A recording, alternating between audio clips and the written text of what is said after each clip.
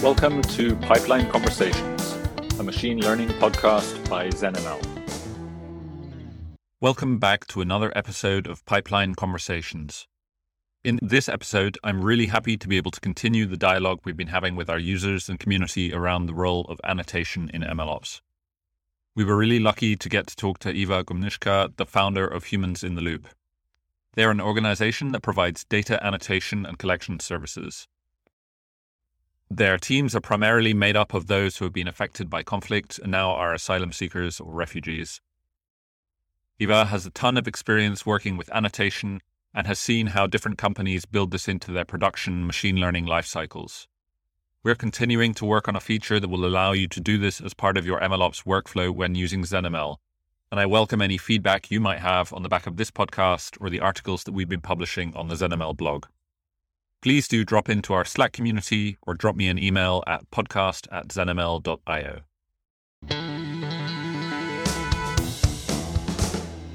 Sure. So I come from a human rights background.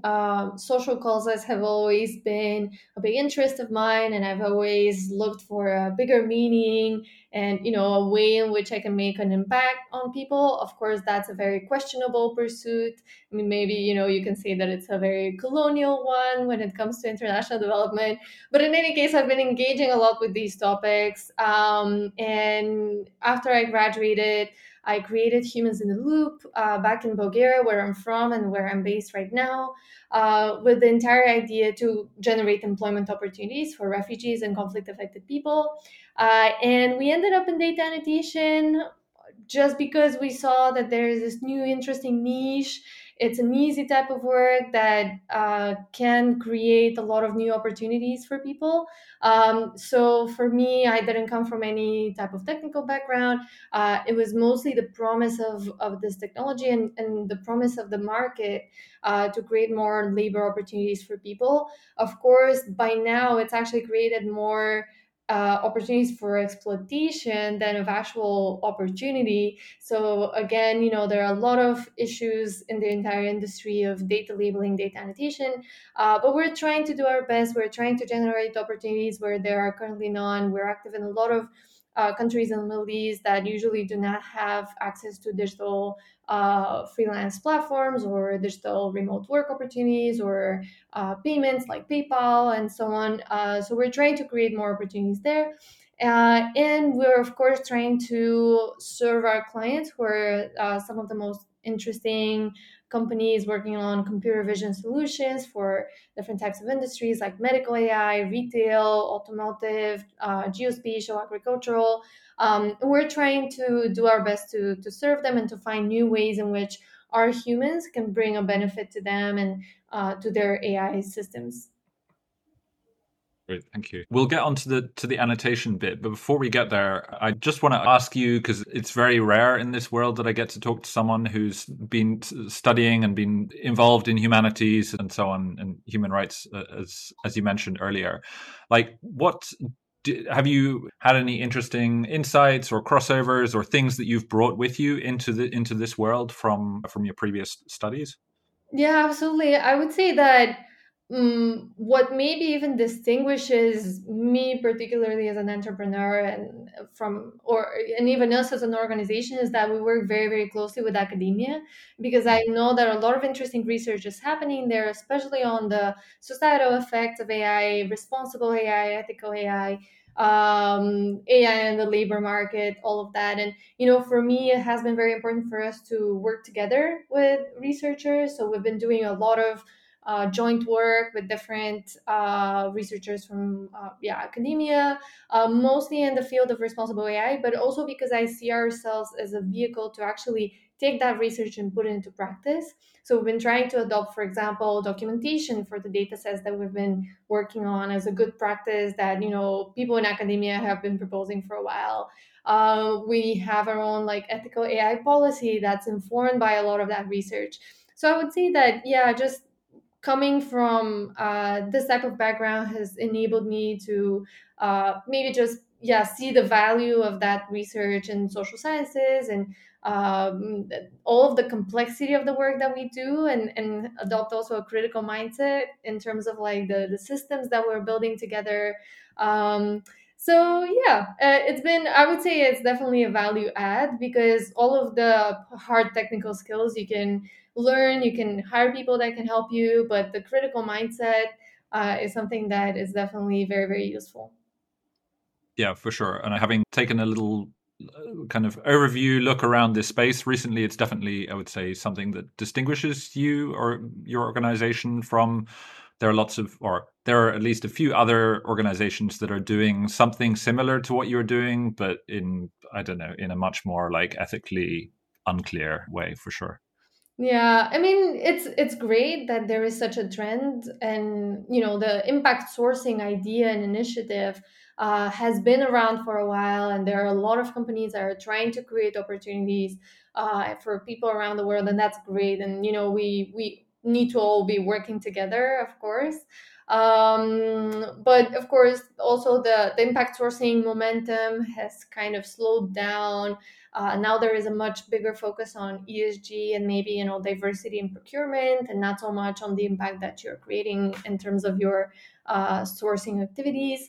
But yeah, I would say that we're always remaining very critical of the impact that we're doing on the ground, whether the work that we provide is actually beneficial or maybe it's not beneficial at all. So we're doing our best, even though there are a lot of pending questions and things to resolve. Mm. So could you just talk us through a little bit about the kind of where you sit in the machine learning life cycle, where you've been working, where you felt like have been the most interesting places where the kind of the annotation process fits in? Sure, yeah. So currently, a lot of the industry is focused on the annotation that happens on the training data before you start training your models. This is where a lot of the inquiries that we get are still coming from. A lot of companies are still at that stage where they're collecting their training data. If they have too much data, they're trying to curate it and they're trying to annotate it. So a lot of them, especially in the early stages, because we work with a lot of startups, they may be changing their taxonomy. They may be trying to define, okay, what classes do we want to label? How do we want to label them? And so on. So this is where we come in very frequently, and we just annotate that seed training data set that companies are using. There are also some companies that maybe have a pre-trained model. They're trying to optimize and automate a lot of that process. So they just want us to validate the results of some type of pre-annotation that they're doing on their end. So that's another stage that after there is some kind of a basic model that they've trained, we can come in and just validate those outputs. Very frequently, this can save time and effort, but sometimes it can also create additional effort, because if the pre-annotations are really bad, what we have to do is actually take even more time to correct them and then submit the data. So sometimes companies think that pre-annotation can save them a lot of money, but it actually creates more work for companies like us. So it really has to be, if you're trying to do pre-annotation, your model has to be quite good.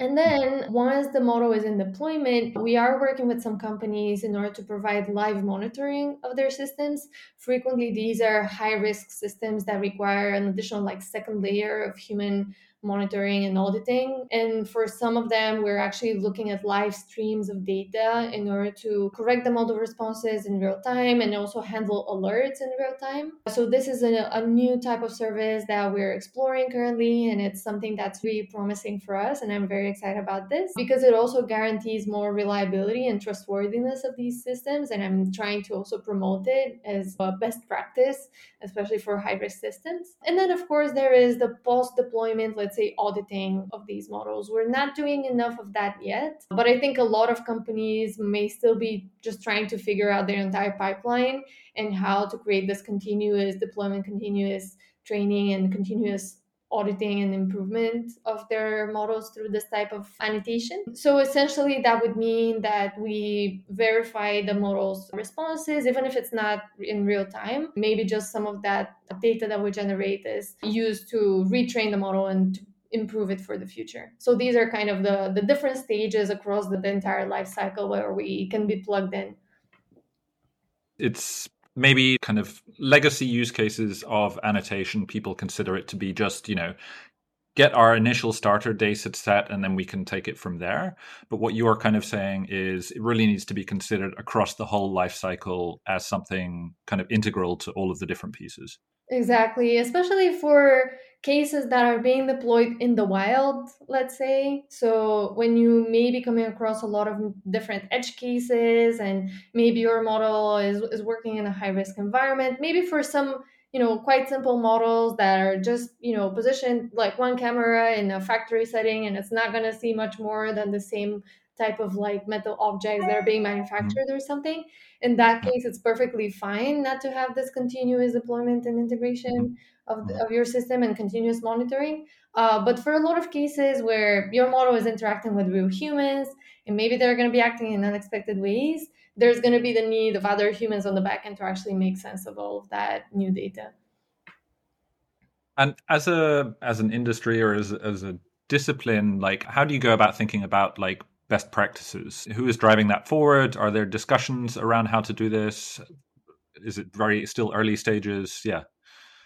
I would say it's very early stages. Definitely, a lot of the big influencers in the field, maybe people like Andrew Ng that have a big audience and a wide reach of people. I would say that these are some of the key people that are promoting new modes of thinking, like this entire idea of data centric AI.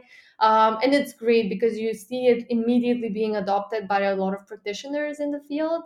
Mhm. I don't know how many researchers have that reach and the ability to influence practitioners, but there are definitely some people in the industry that are key in promoting these new ideas.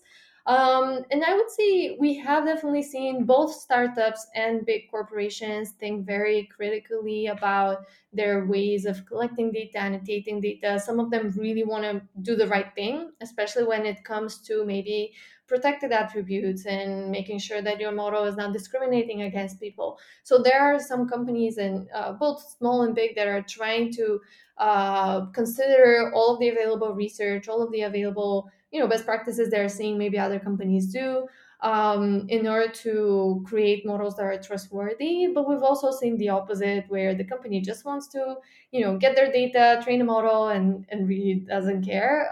So I would say in the second case, there's going to be the need for regulation in order to make sure that all companies are compliant. So also, I would say regulation now, especially in Europe, is going to play a major role. Uh, Presumably, though, you have just by the fact that you've been involved in a bunch of different use cases and experiences with different kinds of companies, you've generated or you've kind of you have a feeling for like where you think things should be going. Maybe you could share some of what the core kind of foundations of annotation and so on, and what you do are. Yeah, well, I would say it's actually very interesting the position that we're in because we're able to see what companies are working on that maybe will be launched, 6 months in the future. So we have this kind of like an insider view. And I would say that a lot of companies are working on very complex use cases. So we almost are not seeing any cases where we have to label cats and dogs anymore, because there are a lot of available trained models, there are a lot of available data sets. What companies are working on right now are non-trivial problems where there is a lack of data. The taxonomy is very complex. We're working on projects with more than 100 classes where the labelers really have to develop an expertise. You really need subject matter experts for a lot of these labeling projects, but you also need them to be scalable. So a lot of companies are facing this issue that, for example, for a medical AI project, they need to hire radiologists, but they're so expensive. So how do you even scale that effort if even one image or one case takes up so much of your time? So I would say that this is a big bottleneck for a lot of companies, just the difficulty of the labeling and finding the right workforce for it. Because even in our case, we do have a medical annotation team, so that's great. We're able to support companies there, but some companies are looking for botanists or maybe people with an architectural degree, just depending on the type of use case. And they really have to invest a lot in these subject matter experts to prepare their data and to validate it in the future as well as the model is being trained. So I would say that this is a big trend that I'm seeing right now. Are there ways, or are you experimenting with ways of using less expert subject matter experts or upskilling people so that they can become that for the specific domain to solve that problem? Yeah, absolutely. So this is a very frequent approach that we have where we have one subject matter expert who trains the people.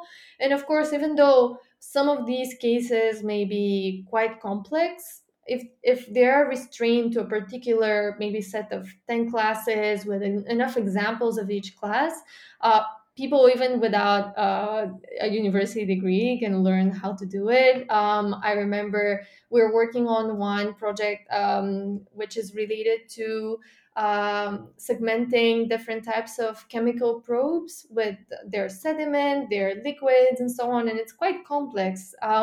But we have a team that has been working on this for a while now. And one of the researchers was doing shadowing with one of the annotators, and she was amazed, because this is a woman who doesn't speak English. She has a high school degree, but she's still, she's able to perform this really complex labeling on the different probes with the, particular classes and so on. So people are definitely able to learn. But of course, sometimes, for example, for medical projects, you need board certified radiologists. So you just need that certification of the annotators, no matter whether you're able to train non qualified people. You just need that certification in order to prove that your system has been trained only by board certified radiologists. So this is sometimes the a barrier that we're facing. But you're not able maybe to like pre-select images or pre-annotate things with a non-certified team and then just allow the board certified people to be quick in how they Yeah. This is approach an these. approach that we're taking some time, and companies even usually may have two different labeling partners. One of them could be with the general skilled workforce that does the basic things, and then another partner with just the experts. So there are a lot of ways to think Right. about this and to maybe divide the data across different levels of quality control and so on.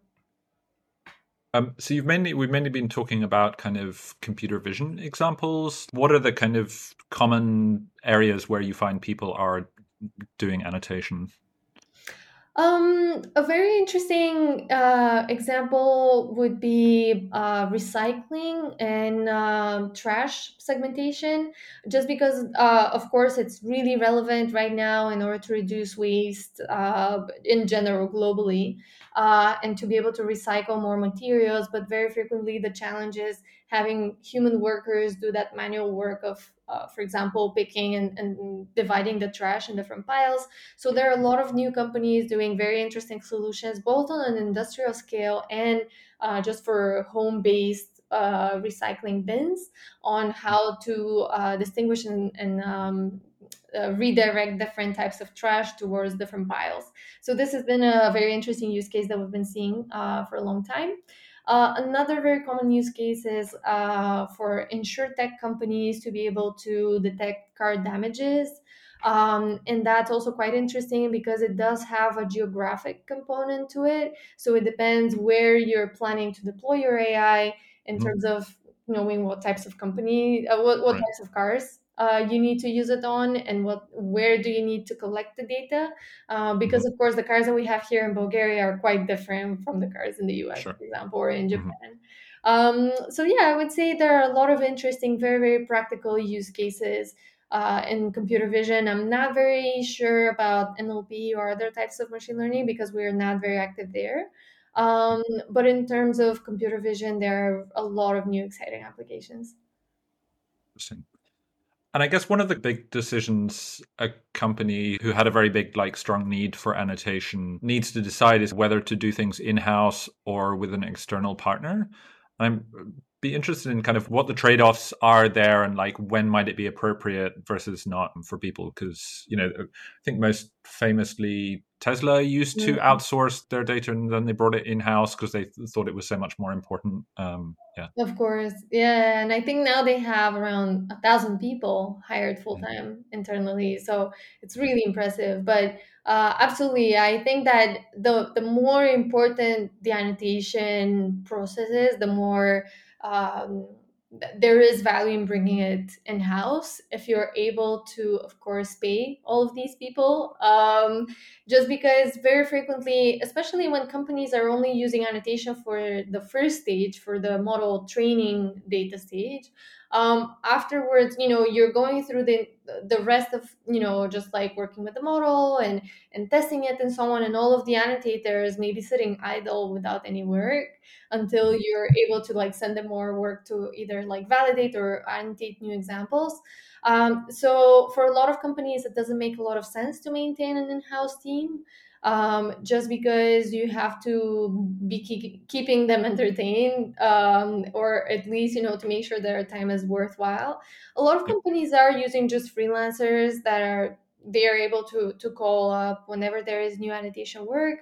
But of course, there you have a lot of that people management effort that a lot of companies are just trying to save up. So I would say the biggest reasons and the factors for someone to use an outsourced provider is, for example, if their supply of data annotation work is not very constant. Maybe they have like big bursts and then they have nothing. So in those cases, it's much better to work with a partner like us, just because we can scale up and down. And even if we don't have any work from you for like 3 months in a row, it's fine. You don't have to pay us for like a retainer or anything else. We're just there on hold, and whenever you have like a million images that you need to process in a month, we're also going to be there. So that's one of the things. And then yeah, just the effort for managing that human workforce, because the human factor is always something that a lot of tech companies are trying to avoid, because it's yeah, they try to avoid just having any type of human dependency on humans in their Yep. systems. And in those cases, it's just much easier to work with someone like us who deals with all of that hassle internally, and companies just receive their data. And yeah, I would say in terms of monitoring as well, it's going to be, I would say, also very difficult for us to secure clients in the space, just because a lot of these applications are high risk. A lot of them may involve personal data. So in a lot of these cases, companies do prefer to use an in-house workforce, even if it's going to be more expensive as well. um, but for me, it's still a very interesting space, and I'm looking forward to exploring it, because I see a lot of value in having these teams across the globe that are monitoring AI systems, and are providing also a lot of diversity in terms of the people that are involved in the monitoring. So yeah, I think this is going to be the next step for us, validating whether there is enough of a need among clients to use humans for this type of continuous monitoring.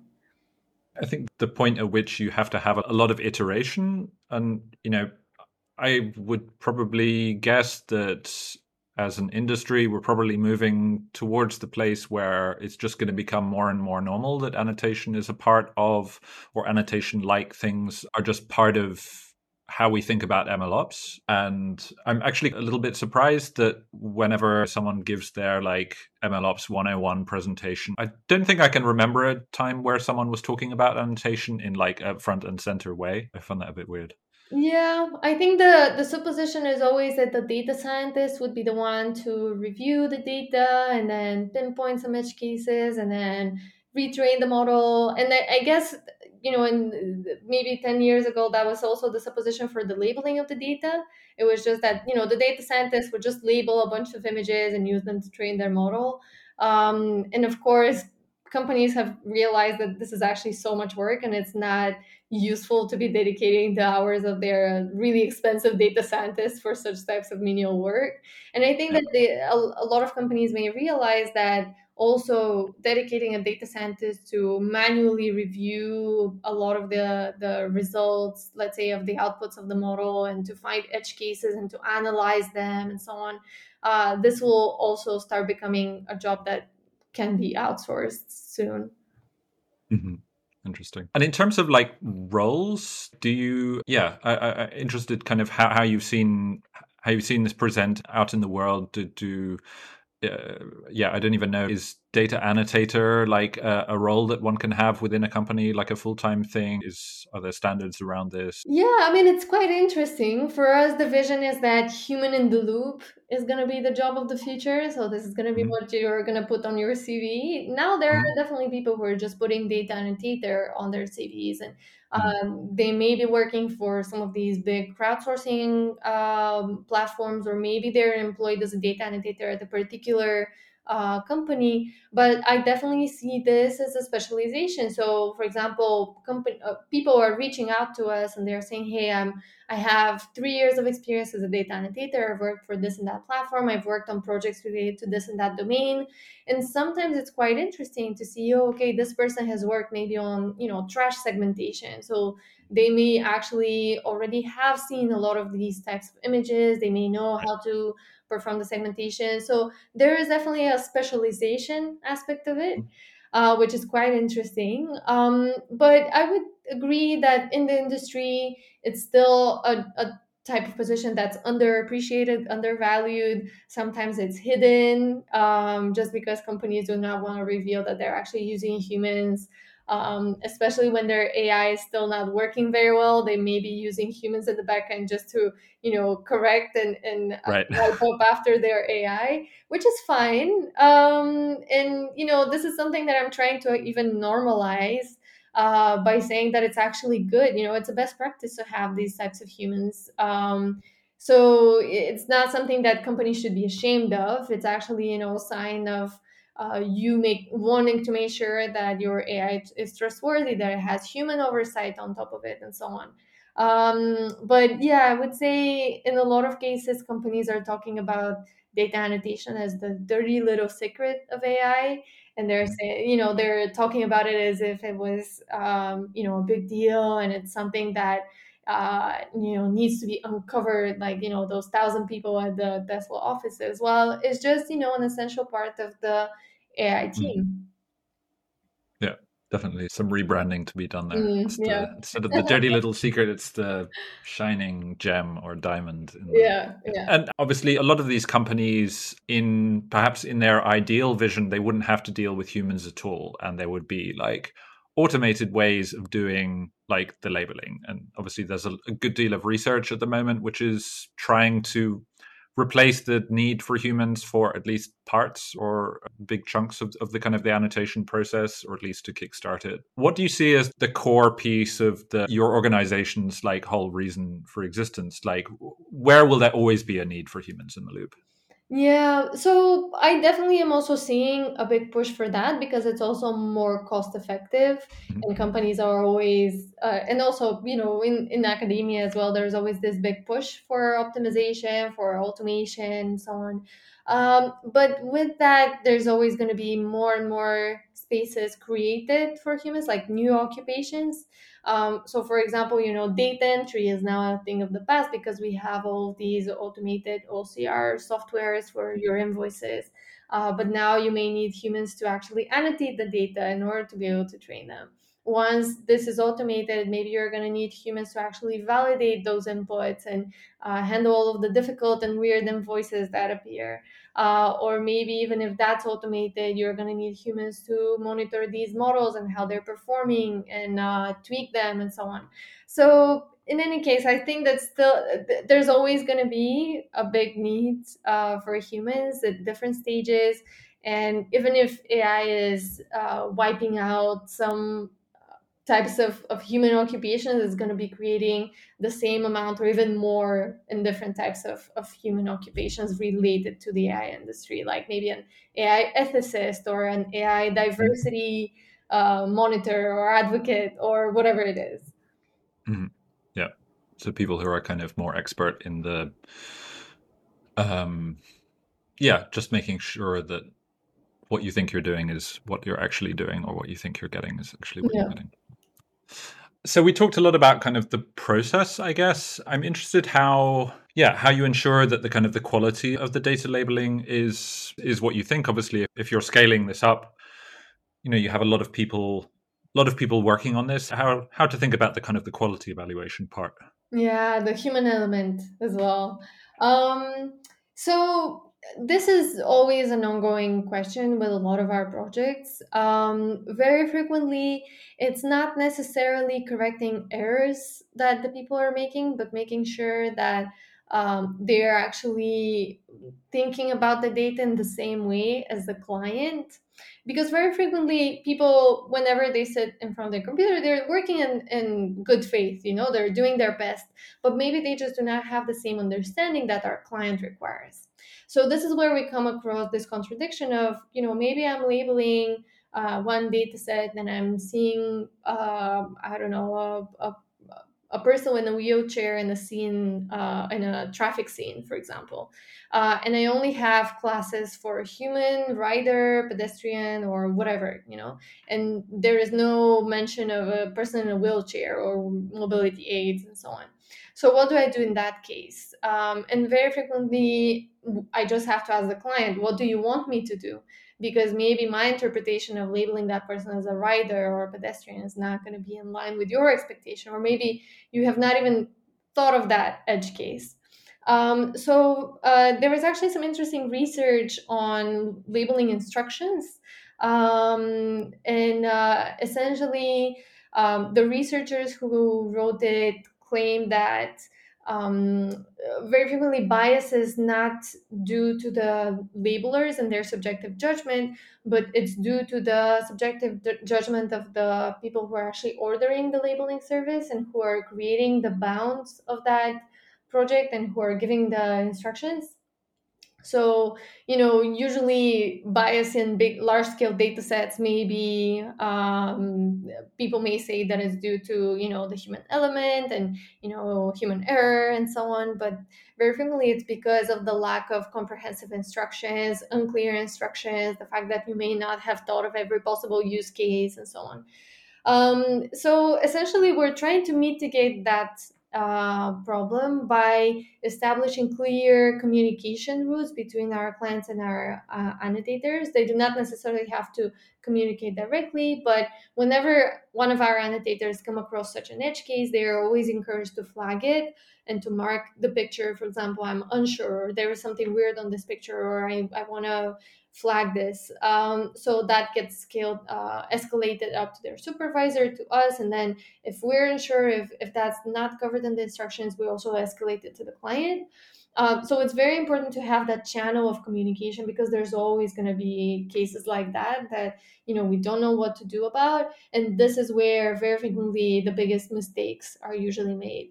So even if there are a lot of technical ways of using, error detection and outlier detection and so on, very frequently it's just a matter of getting everyone on the same page and making sure they have the same understanding and interpretation of the data, also among different annotators, because maybe for the trash segmentation piece, they all understand the data, but maybe one person is very precise and they annotate every single litter piece, while others maybe disregard the litter pieces and just label the big pieces of trash.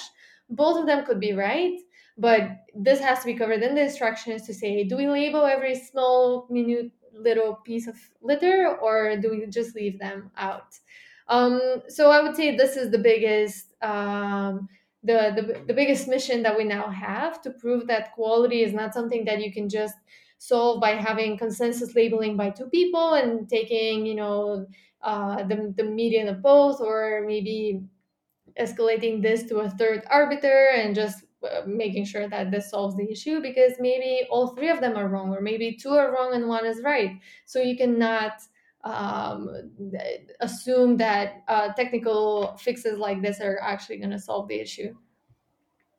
Yeah, I can definitely speak to that. In my previous life and work as a historian and researcher, I've done a couple of projects which were involved very heavy text labeling. You know, the sort that I was working 8 9 hours for 4 months on each, just labeling things. And firstly, I my idea of categories and the specific labels and so on was not completely different necessarily, but definitely was pretty different after seeing, 50,000 examples of the thing versus before. Like, that's obviously going to be the case. And so I feel like you need to build that in as part of your process. But then also, yeah, the moment you start adding in other people as part of the process, the moment it immediately diverges because everyone has a different idea of what certain things and concepts mean. It's tricky. Yeah. Absolutely. Yeah. And I would say it's tricky because sometimes you also need to know how models work and how they would process the input data so as to make sure that, for example, if we're thinking about the litter detection or whatever it is, that we go in the route that's actually going to be less confusing for the model. So you need both the ML expertise and the actual annotation expertise in order to be able to create solutions that are actually going to be more beneficial and will create less confusion in the data. We spoke a little bit at the top, or you did rather, about kind of making sure this is done in an ethical way. And yeah, I know it's definitely clear from your website and from talks and stuff that you've given that you think about this, and it's important to build this in. Like, how do you see yourself in the wider space in this regard, and kind of what are the ways to make sure this is more of a reality in the data labeling world? Yeah, well, ethical AI is quite a vague concept, and now a lot of companies are just labeling themselves as ethical AI companies. But it's the same as impact sourcing, you know, maybe you have some internal measures, but are they actually impactful? So in this case, you know, are you actually helping to create ethical AI solutions through your work? So for us, you know, we have our entire ethical AI policy that covers a lot of these aspects because it's not just one. So we have, and you know, we have our fair work policy, which is the first thing in terms of the compensation of labelers and so on, and this is the essence of who we are. We also have the client selection and the fact that we Mhm. do not work with any companies that are developing AI for military purposes, defense purposes, you know, critical applications of AI that are also, for example, in the upcoming regulation. These are just labeled as AI that's not No goes. Yeah. permissible, and it's not good to even be thinking about developing it. Like, I don't know, AI systems that use manipulation and so on. So we have that restriction, and we also have a client scoring system where we classify different applications of AI from, you know, AI for good, which is a score of 4, to maybe questionable applications of AI, which need specific permissions from me, for example, in order for us to engage in that. For example, applications that have to do with fossil fuels. Um, so we're trying to be very selective in terms of the projects that we support, even though we realize that even if we refuse to work with you, you're still going to find another annotation company that's going Right. to do the job. But still, for us, it's a matter of principle. And then we have the entire scoping of the project, the fact that we're going to be working with you to scope the taxonomy and to make sure that it's diverse and it's very aware of different biases that may come across, even before starting to label, just how you phrase the taxonomy. Like, are you Mhm. segmenting, are you, for example, categorizing people in terms of gender and race? How do you even phrase these categories? Do you have like male and female? Do you have man, woman, and non-binary? Do you have an Mhm. other class? Do you have just like a maybe a 0 and 1 continuum where people can choose where in the continuum the person is? Why are you even labeling gender and race? You know, all of these questions that need to be discussed even before the labeling process. We're there to support our clients with that and to flag some potential issues. And then, of course, structuring the labeling process, making sure that the annotators who are going to be working on the data are diverse, especially when it has to do with different AI that's meant to be used in different locations and so on. In terms of dataset collection, which we have done in the past as well, these are usually very custom projects, and you have to design them with a lot of care because annotation is quite easy compared to actually going out and collecting data.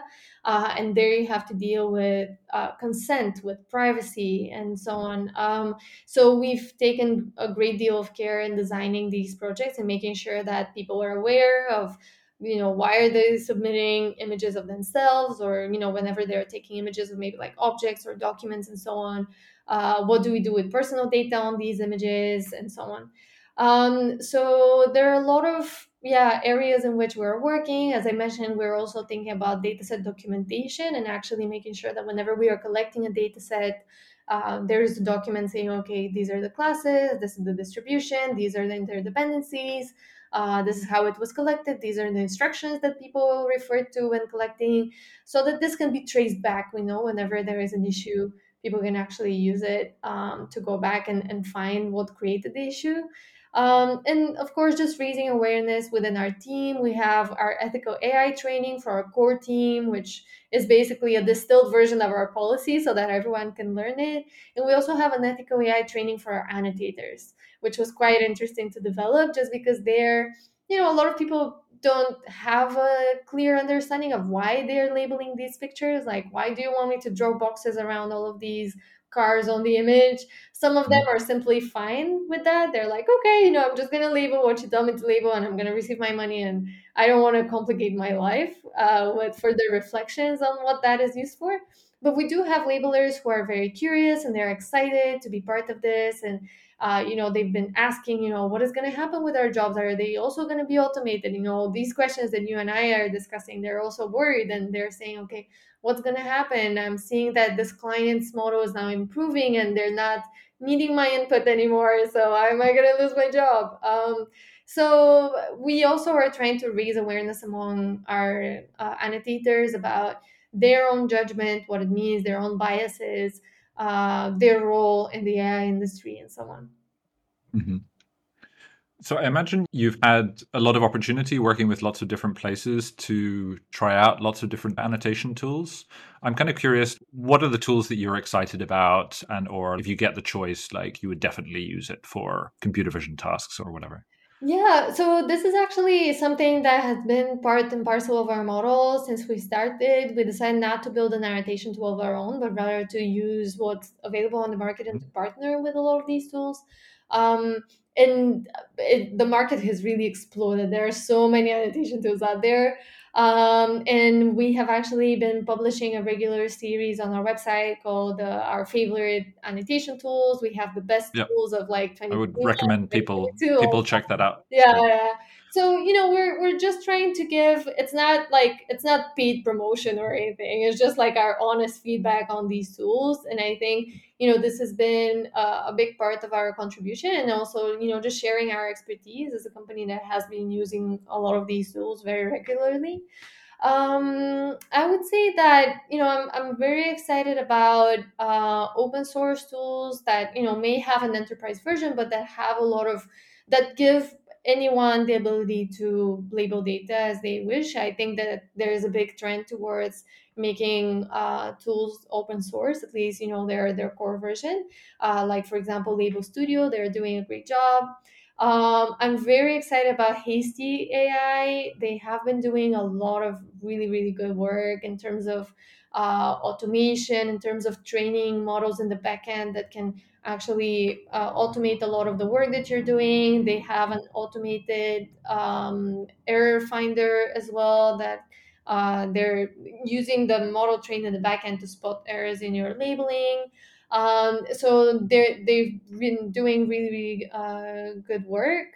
And then who else? Maybe some of the new tools. I'm seeing that there are a lot of tools that are very specialized. For example, for medical AI, there are a lot of tools that are specifically meant to be used for DICOM imagery, and specific applications like these, which also for us is great because we are so flexible that whenever a client comes and they say, I want to label DICOM images, we can pick the best, most specialized tool for them and say, okay, this is the perfect tool for you. It supports all of your formats and so on. Yeah. But I would say a lot of the tools that we're currently using, most of them are still open source. For example, for medical imagery, we're using 3D Slicer, which is just this offline desktop application for labeling images, and it just has so many great features that not a lot of these SaaS platforms are able to provide. And there's a trade-off, because when you're using this type of offline tool, you don't have any project management capabilities, user management, and so on. You have to resort to very manual exchanges of data. But very frequently we've had to use that tool just because it offered the best functionalities, and kind of, yeah, just do it the most traditional way in terms of distributing the work and afterwards getting the files by the annotators and so on. Yeah, I was really surprised looking into the kind of the most latest iteration of all of these tools, and definitely for the closed source kind of platform type options, I was surprised just how expensive they were. Like my mind was almost blown, like how expensive they are. I guess like someone is making money from that. Hard to see given how many of them there are. I think it may be maybe the VC pressure, because a lot of these are now venture backed and funded. So of course there is a big pressure on them to make a lot of money through the platform. But I agree that a lot of them are quite expensive, considering that you also have to pay for the labor for the annotation, for example. Right, right. Yeah. And hopefully, I mean, definitely the trend towards open source, or hopefully just like some really solid good open source options. That's really great. And maybe some consolidation as well as the field develops. Most probably, yeah. But the truth is that I'm also seeing that still a lot of our clients, especially the big ones, they're just building their in-house platforms just because they have particular protocols that have to be followed, particular ways in which they want their data to be labeled. They want to keep everything in-house, Mm, and not deal with like the transfer of data and so on. So this is something that it's kind of this hidden part of the market, just because they may be reaching out to some of these platforms, trying them out, and then just borrowing some ideas for their in-house right. tool. But there is a big part of the market, maybe, I don't know, 30-40% of companies are just using their in-house tools that they've created. Okay, interesting. Hadn't expected so much. And I guess finally, before we get to the last two smaller questions, I'm interested like about the tech space in Bulgaria, like how that is, like where do you fit as part of it? I don't really have any sense of that. Yeah, I mean, it's growing. It's great because Bulgaria until recently was more like a near sourcing destination for just outsourcing IT services development, IT development services, and so on. And we have this big industry of call centers and BPOs. But now a lot of these service companies are going into the product space. So it's been actually very hard to try to find technical talent, because it's such a competitive market. There are a lot of companies that are hiring, but it's definitely growing, which is great. And I would say, yeah, we are already quite known here locally in Bulgaria, just because the ecosystem is still quite small. Um, and I think we're not completely a member of the tech space, and also we're not completely a member of the NGO kind of like social work space. We're kind of in between, and we're an interesting specimen, I guess. But we've received a lot of support from the local community, both from the NGO side and like big institutions that have tried to support our work and endorse it, and also from the tech companies. Our first client was a Bulgarian computer vision company, and they've been our supporters and mentors ever since. So we've definitely received a lot of help and support. Great, great. So we usually end these podcasts with a couple of quick questions that you can answer however you. I've slightly adapted them to your particular case. So the first of which, like, what would be a quick win that someone building models or someone in the ML space could add to make their annotation more robust? Um, I would say a sheet with examples. Just sit down, annotate some images, see what examples come out, see what are the edge cases. This is something that you can do in an hour or two, but it's going to save so much work and back and forth with the annotators. So it's a very, very quick win. Great tip. And what, especially since you've interacted so much with the tooling space, like what's one part of the annotation and labeling process that you feel needs to be given more attention by people building tools? I would say dataset collection is still a part that is not addressed enough, because also a lot of companies need very custom solutions. Hmm. But if there was an easy way for companies to get access to datasets, or to collect datasets from around the world, I think this would be quite interesting, because a lot of companies now are having to come up with very complex and internal solutions, and a lot of tools are focusing on the annotation part.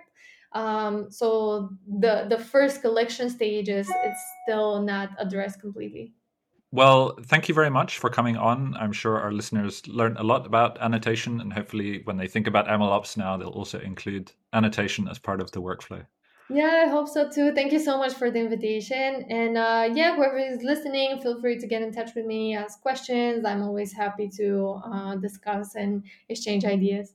Thank you for listening to this latest episode of Pipeline Conversations. If you enjoyed what you heard, please consider giving us a review wherever you get your podcasts. It helps us get seen by more people, and of course, it's always nice to receive feedback. If you have suggestions for future guests, please send them over to podcast@zenml.io. Thanks. Until next time.